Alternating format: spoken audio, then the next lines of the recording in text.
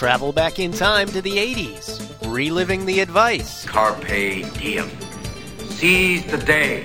the comebacks, Why don't you take a picture? It'll last longer. and the technology. Are you telling me that you built a time machine? Out of a DeLorean? Because just like you, we're stuck in the 80s. Can you say stuck in the 80s?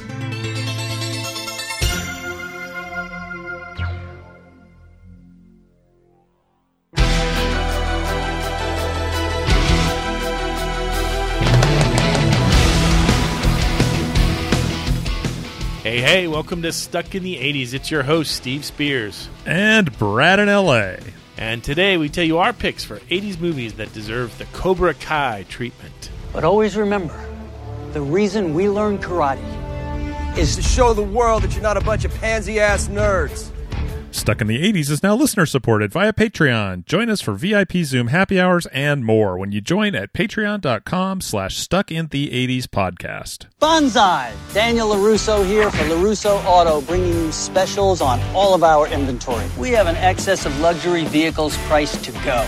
Get a lease for only, make that, We are dropping prices on SUVs, crossovers, sedans, and convertibles. So come on down and visit LaRusso Auto Group. Every customer leaves with their very own bonsai tree. We kick the competition. Okay, show of hands out there. Who's watching Cobra Kai on Netflix? I appreciate you coming in, but there are no girls in Cobra Kai. Why not? Same reason there aren't women in the Army. Doesn't make sense. Brad, are you watching? Are you all caught up yet on Cobra Kai? I am not caught up. We started season 2, and then we got a little sidetracked with some other stuff, but we are going to get through season 2 and season 3 when I get back from my work travels. Okay, well, it's for those who are not following it, Cobra Kai is basically the Karate Kid story picked up 30 years afterwards.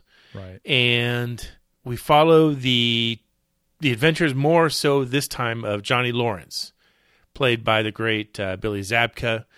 And we find out that, times have gotten tough for the former champion of the All Valley Karate Tournament. It's true. He's living still in the same Southern California suburb. Danielson is now a very successful car dealer. Yes, and of course he gives away a bonsai tree with every car he sells. Of course he does. Of course he does. And it started out season 1 on, I think season 1 and season 2 were both on YouTube TV. Yeah, it was on YouTube Red. We did a review of season 1 back in 2018, which, like I say, that seems like so long ago. Yes. But episode 459 was our review of the first season. Oh, my God. I know, right? Oh, my gosh. Well, so, I mean, the universe has been made right again because you no longer have to subscribe to YouTube Red TV to get it. Netflix picked it up for season 3. So now all 3 seasons are on Netflix. And if after a year of quarantine you don't have Netflix, well, then we ain't got nothing for you this week. Yeah, you should probably just, skip to the Seggies and call it a day. But download it a couple times for us, will you? Yeah. We need the dues. Yeah. We need the dues.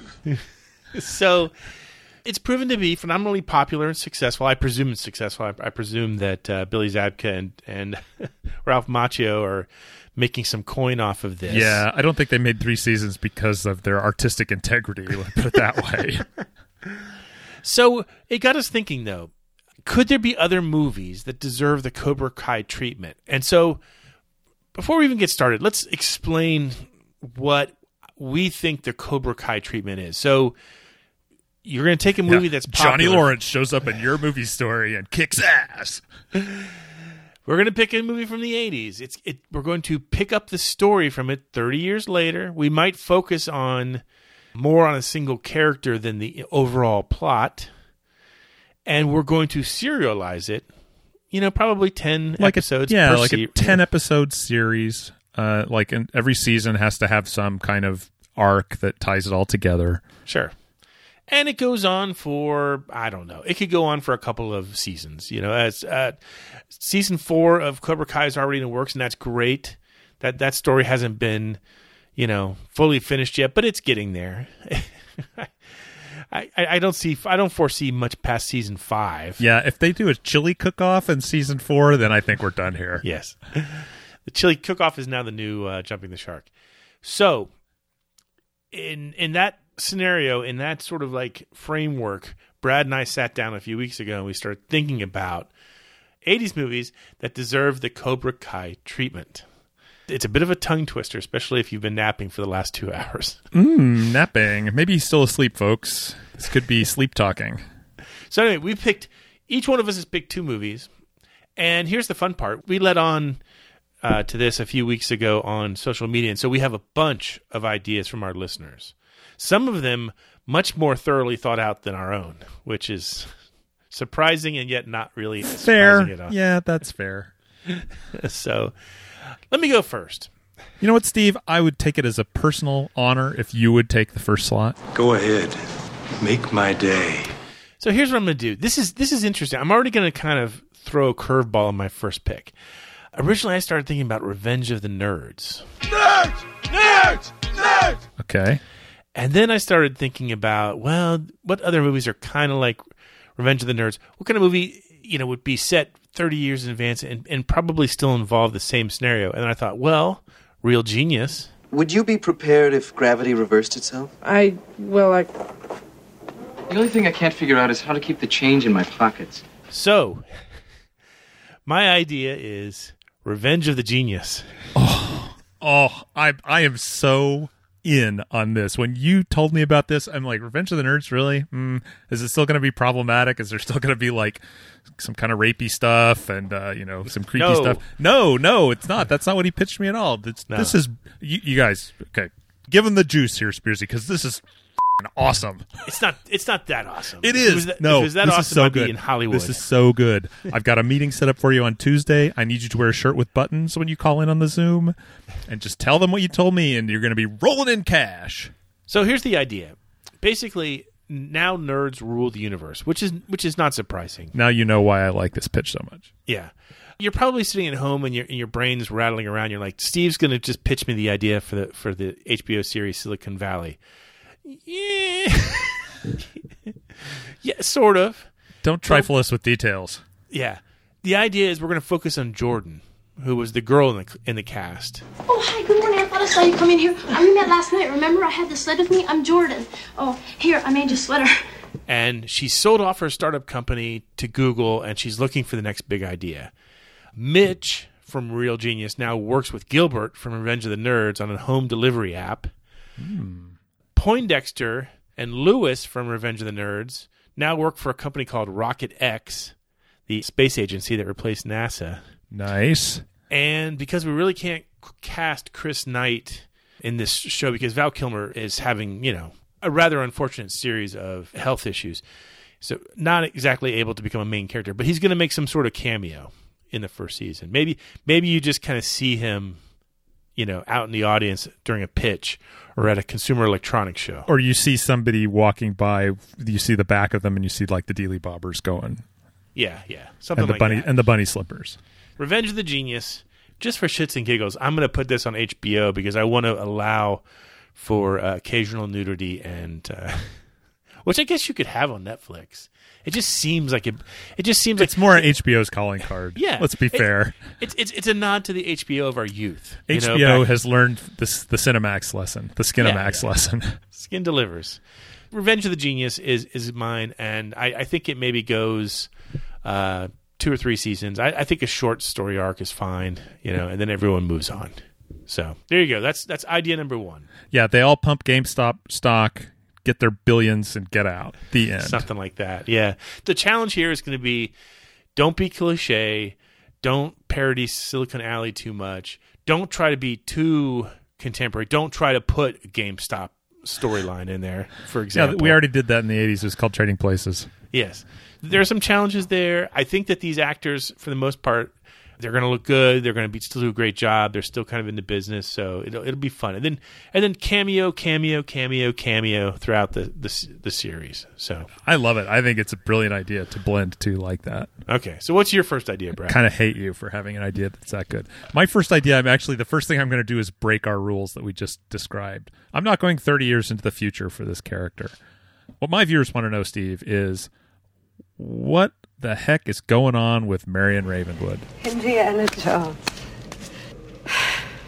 Always knew someday you'd come walking back through my door. I never doubted that. Something made it inevitable. So what are you doing here in Nepal? I need one of the pieces your father collected. I learned to hate you in the last 10 years. I want to do a prequel series to Raiders of the Lost Ark and answer some questions about Marion. Okay, like what questions? I mean, what really happened between her and Indy? That's maybe a little tricky to cast because I think we all have a pretty good idea what Harrison Ford looks like. So I'm not sure how we cast that. Nowadays, I mean, like look at Jeff Bridges in Tron Legacy. Where they unaged him. You could deep fake it. That's true. How did her father die? You know, what happened there? Why did she follow him around all those years? And how did she end up in Nepal? And more importantly, why is she staying there? What is it that has got her anchored to this bar in Nepal? And really the most important question I think of all, Steve, is what kind of whiskey does she serve in the bar? Is it Jim Beam no whiskey, or is it Wild Turkey? It's neither. Something tells me it's some homebrew that she mixes in the back. Oh, okay. With Pine Sol and antifreeze. Yeah, something like that. Just enough to give it a kick. Too much causes blindness. Is that a fair mix? I'm saving lives here. The straight stuff would raise a blood blister on boot leather. I meant it seemed like a lot of whiskey. Speaking of that scene, let me ask you a question. Let me take us on a sidebar for a second. The drinking scene where they're sitting there going shot for shot, you know, until the big guy who topples over. Yeah, right. Kind of reminds me of myself, tumbles over. Have you ever been in like a shot for shot drinking contest like that? No. Huh. No. Should we do that on the next cruise? I don't know. I don't know that there's worse places to be hungover than on a rolling boat, but I guess we could find out. Yeah, that's probably not a great idea. We'll be doing shots of ginger ale. Yeah. I can't drink ginger ale. I win. When I was in college in the 80s, we used to do this thing called a rum and Coke slammer. You ever heard of those? Okay. Are those the things where you have like the special glasses and you put the Coke and like it floats the rum across the top? Yeah, there's two ways to do it. There's a special glass where you fill the bottom with Coke and then the top has the rum float on it. Yeah, I've done those. So, yes. But before those were invented, before someone made before technology caught up with it, yeah, you take a shot glass, just a regular old shot glass, and you'd make it, I don't know, like 5/8 rum, and then you just put like just a little float, tiny float of Coke, and then you put your hand over the top, like, you know, you cup it, and then you bang it on the table. When you bang it on the table, the soda mixes with the rum real fast. It gets all fizzy, and then you down it real fast. Okay. We learned this in college at the University of Florida. I mean, I don't remember too much. I remember something about guns and butter in my economics class, and I remember rum and Coke slammers. So one weekend we come home to my parents' house in summer or something like that, and they had a sailboat at the time, and so they would go on these little weekend sailboat trips, and I could have the house to myself. So we threw a party. I thought this was a party. Let's dance. And we started unintentionally reenacted the shot for shot thing, doing rum and Coke slammers, until literally one of my friends just pretty much just like clonk. Well, he fell out of his chair, and then he went to the bathroom and just heaved all over the place. And we didn't know what to do. I mean, it was so we covered him with towels. Covered him with bath towels. And people continued to use the bathroom, even though he was like covered in towels and passed out in the corner. And I had way too many at that point too, and I didn't know how to clean up the mess. So what anybody in my situation would do, I got out the vacuum cleaner and vacuumed up all the vomit. Oh my Lord! Oh God, that's gonna stink. And yeah, so I just this is what the drunken mind of a 20-year-old would do. Yeah, you're like, well, I gotta clean up stuff fast. That's a vacuum cleaner job. Yeah. So I did that. We vacuum up the vomit. I mean, there's like vomit on shelves. There's vomit on. It was like he was letting it go. He was just. I mean, he had a lot of food that day. I can tell you that. Yeah. And so the next day, when I finally come out of my what I'm sure was some righteous hangover, the one thing I had to do was like run to Sears and get a new vacuum bag to replace the vacuum bag. The vomitrocious one. My younger sister was there for that party, and I basically had to bribe her to say, so look. I was going to say, is she going to rat you out? Yeah, I said, look, nobody repeats this story at all until we no longer have that vacuum cleaner in the house. Damn if that vacuum cleaner didn't last like 30 more years. And I just threw it away this Christmas. My mom finally did throw it away, like, I don't know, 5 years ago or something like that. And when you didn't tell her the story, did you? We told her the story at that time. Did she know? Because, like, parents are remarkably perceptive. Like, a lot of stuff, they're like, oh, they think they got away with that. It's fine. No, they knew that they knew that I'd thrown a party only because two people went into the master bedroom and took a shower together. And she could tell that the shower stuff had been monkeyed with. So we got busted for the party, but we got off scot-clean on the vomit vacuum cleaner. So yeah. Similar story, like when parents were out of town, I was in college, and so I had a bunch of people over, and like the next morning they were still gone. So the next morning I like just swept the house big time. Like I'm finding bottles everywhere and getting everything out of there, and like put the trash in a bag and drive the bag to the grocery store and put it in the dumpster there. So in case they look in the trash, and like I thought I had it cleared. And then my folks come home, and my mom sits down on the couch, and within about 15 seconds, she's like, "Did you have people over here this weekend?"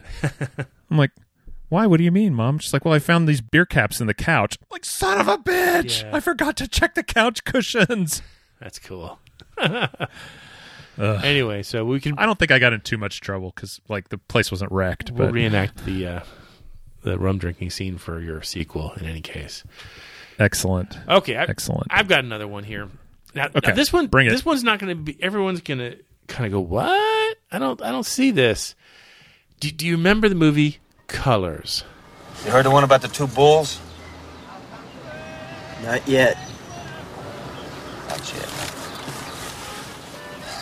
Well, these two bulls are sitting on a grassy knoll overlooking a herd of Guernseys. And the baby bull says, "Hey, Pop, let's run down and one of those cows." But the papa bull says, "No, son. Let's walk down. Them all." Oh, yeah. That's Sean Penn and Maria Conchita Alonso. Robert Duvall. And Robert Duvall, right? Yeah, no, I remember that very clearly. So the original movie from the late 80s was Robert Duvall is like this seasoned cop. Sean Penn's like this newbie, and they basically have been put on into a partnership together to go fight gang crime in L.A. Plenty of opportunities there in the late 80s. Oh, my gosh. So, and at the end of the movie, spoiler alert, Robert Duvall gets shot and killed. And then the last scene you see is Sean Penn breaking in a new partner, telling him the young bull and the cow story, basically. I'm not going to ruin it for you. So here's my idea. We're going to make Colors. Now, obviously, this is not going to be a comedy. This is going to be serious. Yeah. So Colors comes back. Sean Penn is now the elder statesman. He still goes by the nickname Pac-Man, but now that's his hacking code name because he's working undercover for the LAPD to infiltrate LA gangs who have turned to cyber terrorism and other cyber crimes. Oh. And I like it.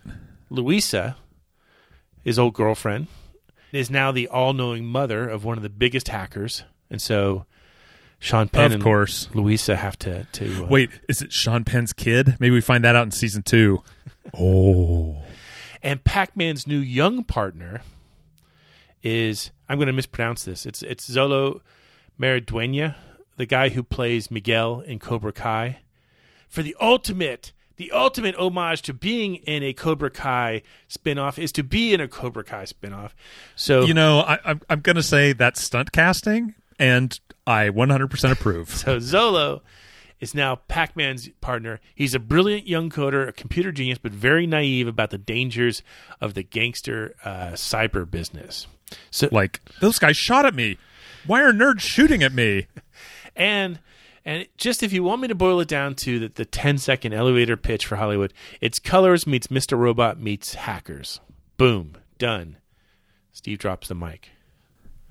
I love it. That's a great idea. I think that would be a lot of fun. Yeah, maybe throw in some fun cameos by some actors from Fast Times at Ridgemont High. So Yeah, and maybe you like have if you're going to pull in Cobra Kai actors, and it's set in L.A., so you could have them, they have to go investigate somebody's hacking into car dealerships, or You could cross. You could do a little cross, just little touches, like just glancing goals. You don't want to get too cutesy with it, but yeah, I mean, you dip a toe into any of the '80s movies that were set in L.A. So that's my number 2. What's your number 2?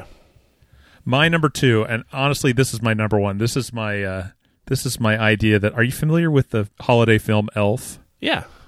They bring in the guy with the ideas to ghostwrite a book for him, Miles Finch. This is the idea that I'm psyched out of my mind about. I'm tapping my book right now. Got one idea that I'm especially psyched out of my mind about. I give you 30 years on Hoosiers. I don't know if it'll make any change, but I figure it's time for me to start playing ball.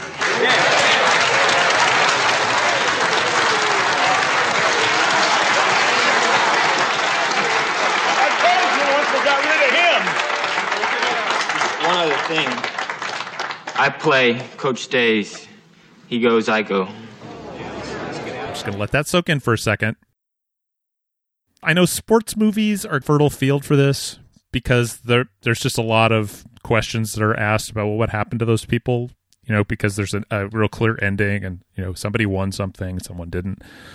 So I kept trying to get away from the sports movies because it felt like super derivative, which I realize that's what we're doing here anyway, but I try not to run completely towards it.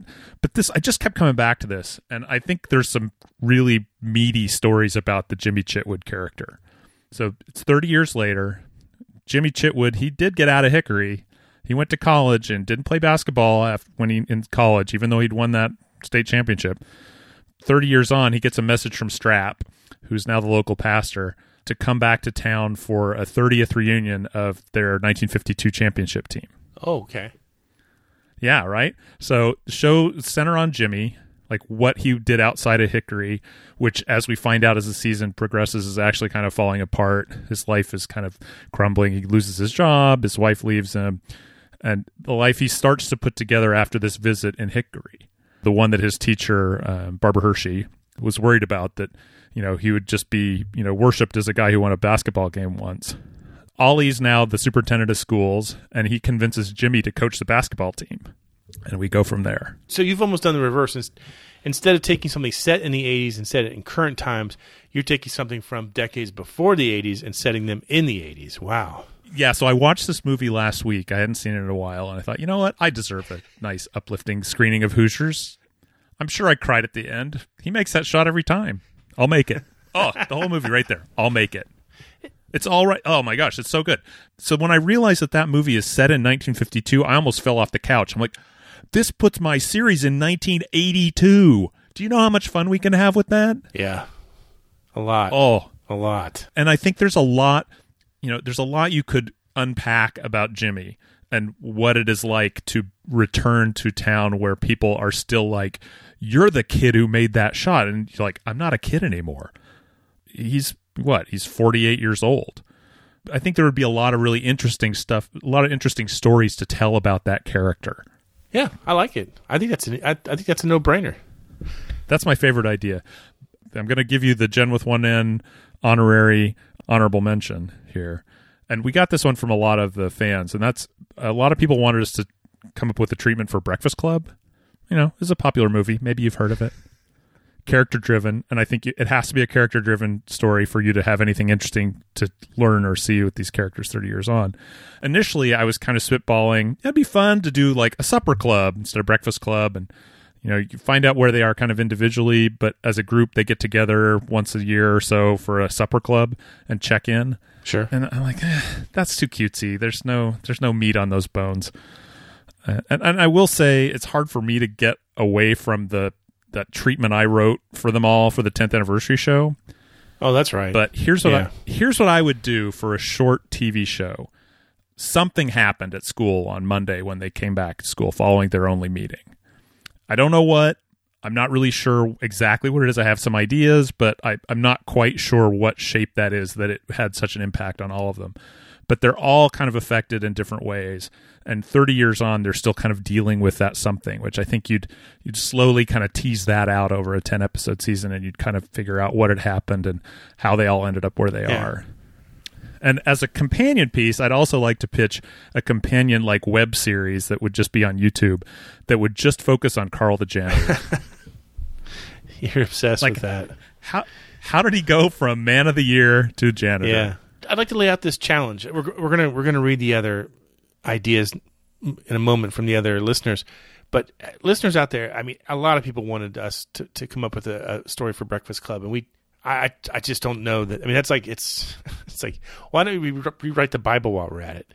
You pitch us your ideas for the Breakfast Club Cobra Kai series, and let us know what send you us think. a treatment. We'll reward the best idea with, and we'll take credit for it, and we'll send you a T-shirt or something, or I'll send you one of the 3,000 special edition DVDs I have of Breakfast Club, because everybody gets me one thing. I certainly don't have this one yet. Anyway, let's read some of the other ideas here. So Dave Parrott had one. He said, quote, "For me, I would like to see what happened to the characters of St. Elmo's Fire. Did Alex and Leslie get back together as they suggested in the John Parr video? Or did she end up with Kevin? Did Jules become the queen of the world? Did Wendy and Billy ever get back together? So many questions, so few answers." That's a good one. Yeah, that is a good one. Chase Squires had the same idea, basically, on a St. Elmo's Fire. He actually sketched it out a little bit more, though. So Chase is our old friend. Chase was on several of the podcasts in the early years, including the epic Miami Vice episode, which I still think is one of our best earliest episodes. His St. Elmo's Fire treatment comes like this. Kirby owns the bar, never did get through law school, and he was only going to law school to get the girl anyway. He works too hard, has affairs with young waitresses, and stalks Dale Bieberman on Facebook. That's interesting. Billy did a stint in prison, but assures us it was all a misunderstanding. Yeah. He's burned through a string of fresh starts and 1 in a million opportunities, and he's still the hustler and Billy the kid. I buy that. Yeah. Kevin had a hell of a run in newspapers until the newspaper industry died and he was a victim of early retirement. He's been, quote-unquote, working on a book for a few years and living off his 401k and trying to avoid going into marketing or some other content farm. Ouch, that hurts. I'm telling you, that's getting personal. Yeah, it's like it's describing my job. I have feelings too, Chase Squires. Chase continues.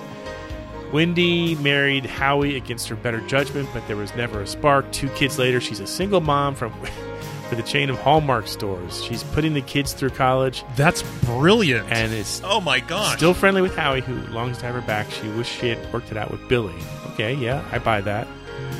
Mm-hmm. Alec had a stormy career in politics, culminating in getting elected to Congress, and caught in an insider trading scandal and a brief minimum security prison stay. Man. Increasingly drawn to the far right, he wrote a fiery autobiography manifesto in prison that rocketed up the New York Times bestseller list. He's now a vain, ill-informed, and very loud commentator on OAN and is a bit unhinged. His late-night rants at the bar are legendary.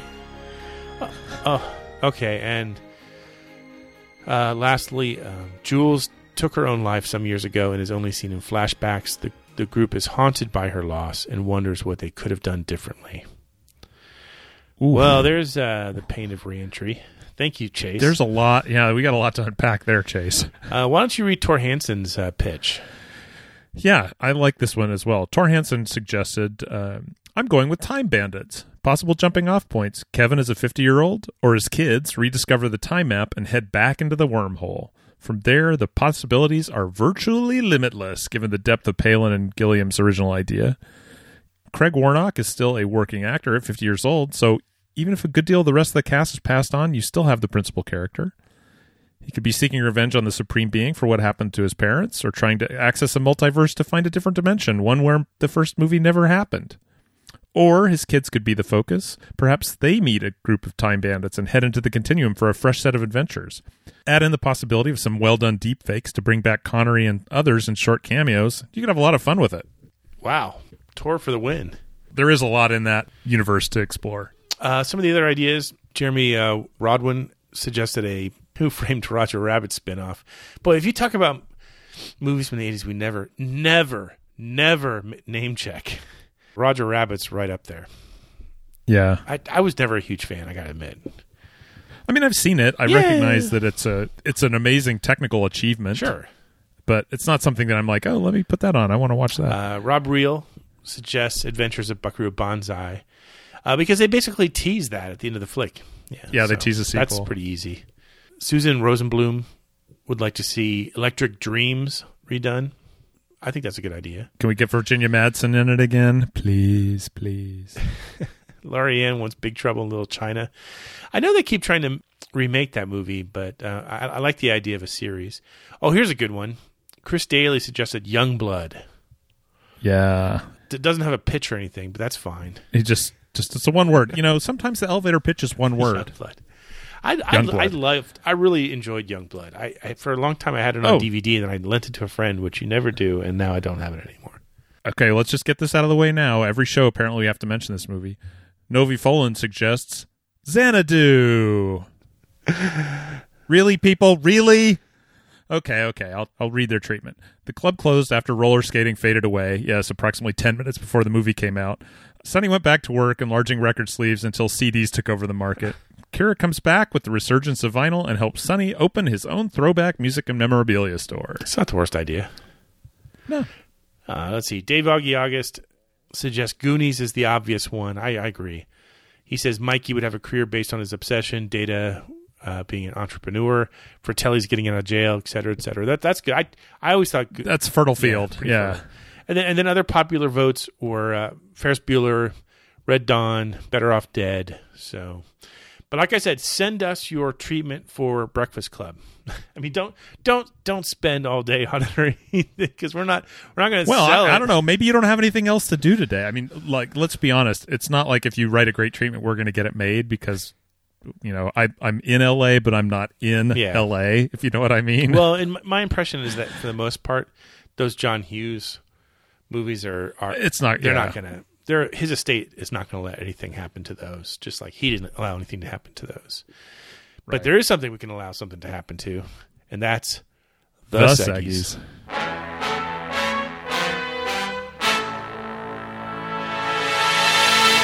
The mystical refrain that is listener mailbag. Actually, I don't think listener mailbag is a mystical refrain. I couldn't even tell you. I never even hear that part because you put it in after I'm done. It's the beginning of an Oingo Boingo song.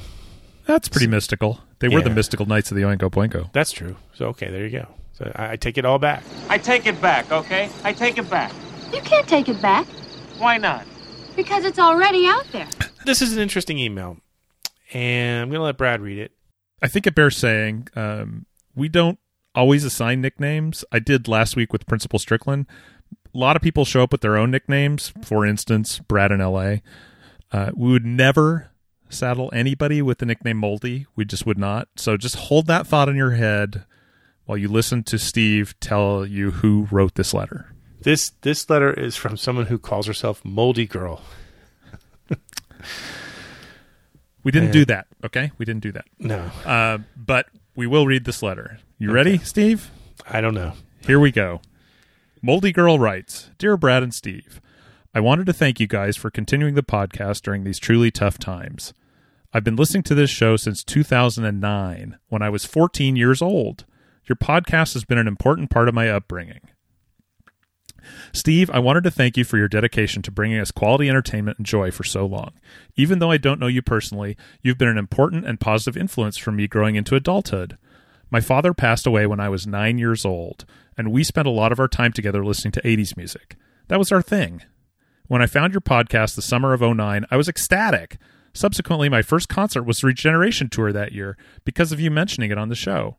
Ever since then, I've listened to your shows countless times, and now, as a 25-year-old, I still do. Again, Steve, I know that I don't know you personally, but you've truly been somewhat of a father figure to me for over a decade. Thank you for all that you two do to help us forget the current situation and believe for a moment in time that everything is okay. Your show has been there for me when I have been at my lowest points and at my highest. I just wanted to add this note to my response because of how rough I know this time has been on all of us. Your work and dedication is greatly appreciated, especially during troubling times like this. I know that other listeners feel the same way. There's so much more that I can say, but for now, thank you. Forever grateful, Moldy Girl. Wow.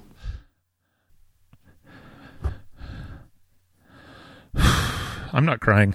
You're crying. Yeah, that's. I don't. I find it hard to believe that I've been a positive influence on anybody. Believe it, mister. Believe it. But that's incredibly touching. All I can say is I don't know how Casey Kasem got through those long distance dedications every week. That's wow. 2009. God, that was a lifetime ago. Yeah. Who was in that? Did you see that tour? I did. 2009, I think, was the second Regeneration tour because it was. I looked this up, folks. I don't just remember this. I'm not quite that smart. ABC, Wang Chung, Heaven 17, Cutting Crew in Berlin. Wow. Yeah. Yeah, I saw that at the Universal Amphitheater, which got knocked down so they could build the Wizarding World of Harry Potter here in LA. So I think that was the last show I saw there. Jeez. 2009 was I had tickets to see that in Chicago, and that didn't happen. That's right. So yeah. Anyway, fantastic letter. I've written Moldy Girl back, and we've talked back and forth, and she knows how much that letter means to me, and all your letters, really, we read them all, and even though we don't always have time to share them on the show, it all means a lot to us. And as always, if you want to drop us a line, the email is podcast@sit80s.com.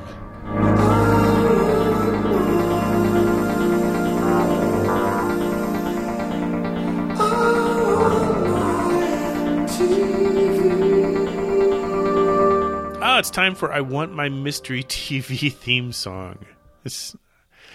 I don't know where we came up with this segment idea from, but I like it. I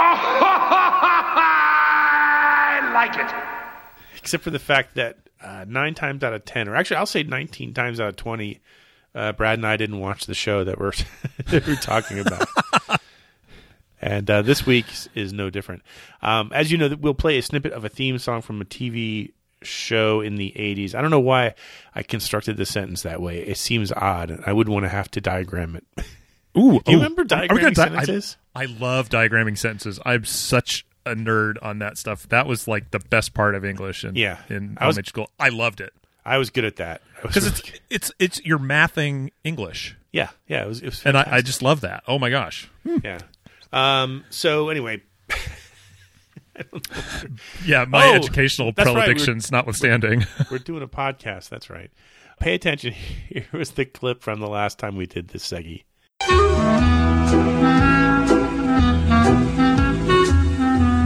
Of course, it's the theme song to The Law and Harry McGraw.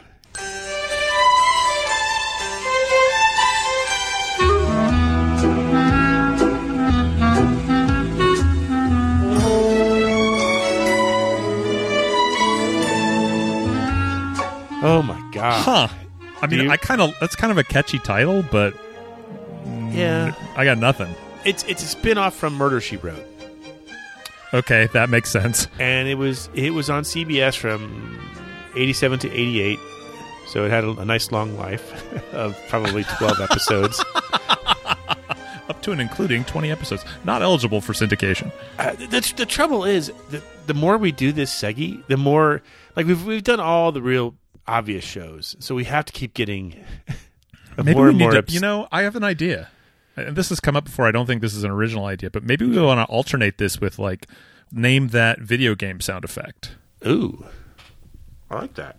If you're still kind of drawing a blank, the series starred Jerry Orbach as a old school private detective who continually finds himself solving mysteries on behalf of a prim and proper attorney, according to Wikipedia, played by Barbara Babcock. So, Sherry Orbach, I see that face and I think FX. I think Dirty Dancing. Oh yeah, I've only seen that once. In the scene where Baby's confronting him, and you may be disappointed in me, but I'm disappointed in you too. And it's like, thunderstorm down my face. Drop the boom on him. Yeah. Anyway, did anyone get it right? You know what, Steve? You ready? Sit back. Let me read the winners.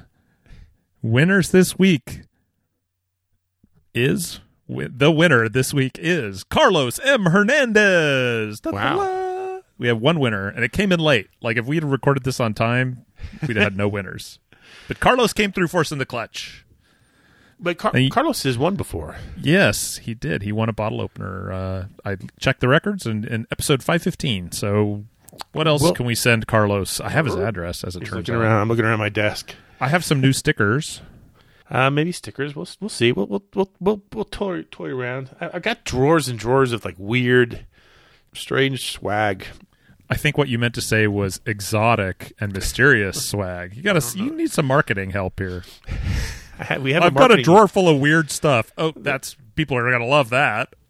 Future wife is now the marketing director, so she takes care of that. She's also the packaging and shipping supervisor here in the Orlando office. Oh, that's good. So, Carlos, send us your postal address again, and we'll find something for you. Why is it starting to sound like a Zoom call from work? Because that's all we do. Steve's going to talk about the revenue last month from Amazon. Okay, pay attention. Here's this week's Mystery TV theme song.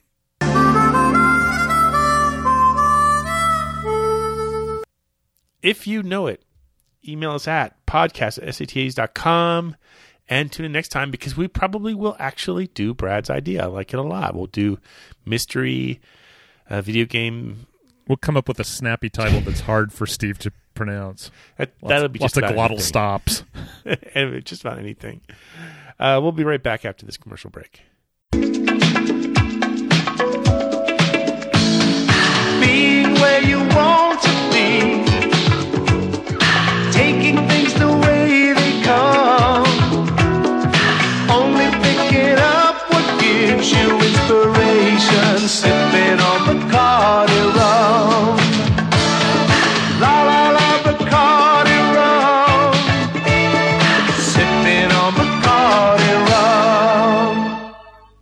And we're back. We have time just to thank some patrons. So, Brad, take it away. Steve, we do have some new patrons this week. We want to extend the hearty hand clasp of thanks to Fred Query, David Scott Dietrich, Joseph Perdue, Chris Stenftenagel. Chris, if I screwed that up, please send me a correction and I will happily read it again. Thomas Strickland and Alexander Ryan. Thank you to each and every one of you. It really does mean a lot to us. It helps us cover the cost of the show and helps us produce more content. Exactly. If you haven't caught up with Cobra Kai, Brad, spend some time and work on that. Okay. It's worth it. It is really a fun series, and I don't want to give too much away, but a lot of the smaller actors, they're not small, smaller roles from the movies do make cameos during the series. So. And one benefit is that show was actually written by professional writers instead of the nonsense and drivel that you got from us today. Yeah, that is a huge bonus. And also don't forget to send us your Breakfast Club. Your homework, as you might remember, the Breakfast Club treatment due tomorrow. No less than 12 pages, double spaced. So we'll see. In the meantime, Brad and I will remain here, along with Moldy Girl and Weepy Steve. Hopelessly stuck in the 80s. Stuck in the 80s is now on Patreon. If you'd like to support the show, go to patreon.com/stuckintheeighties podcast. Special thanks to Check Battery Daily for our theme music, and thanks for listening.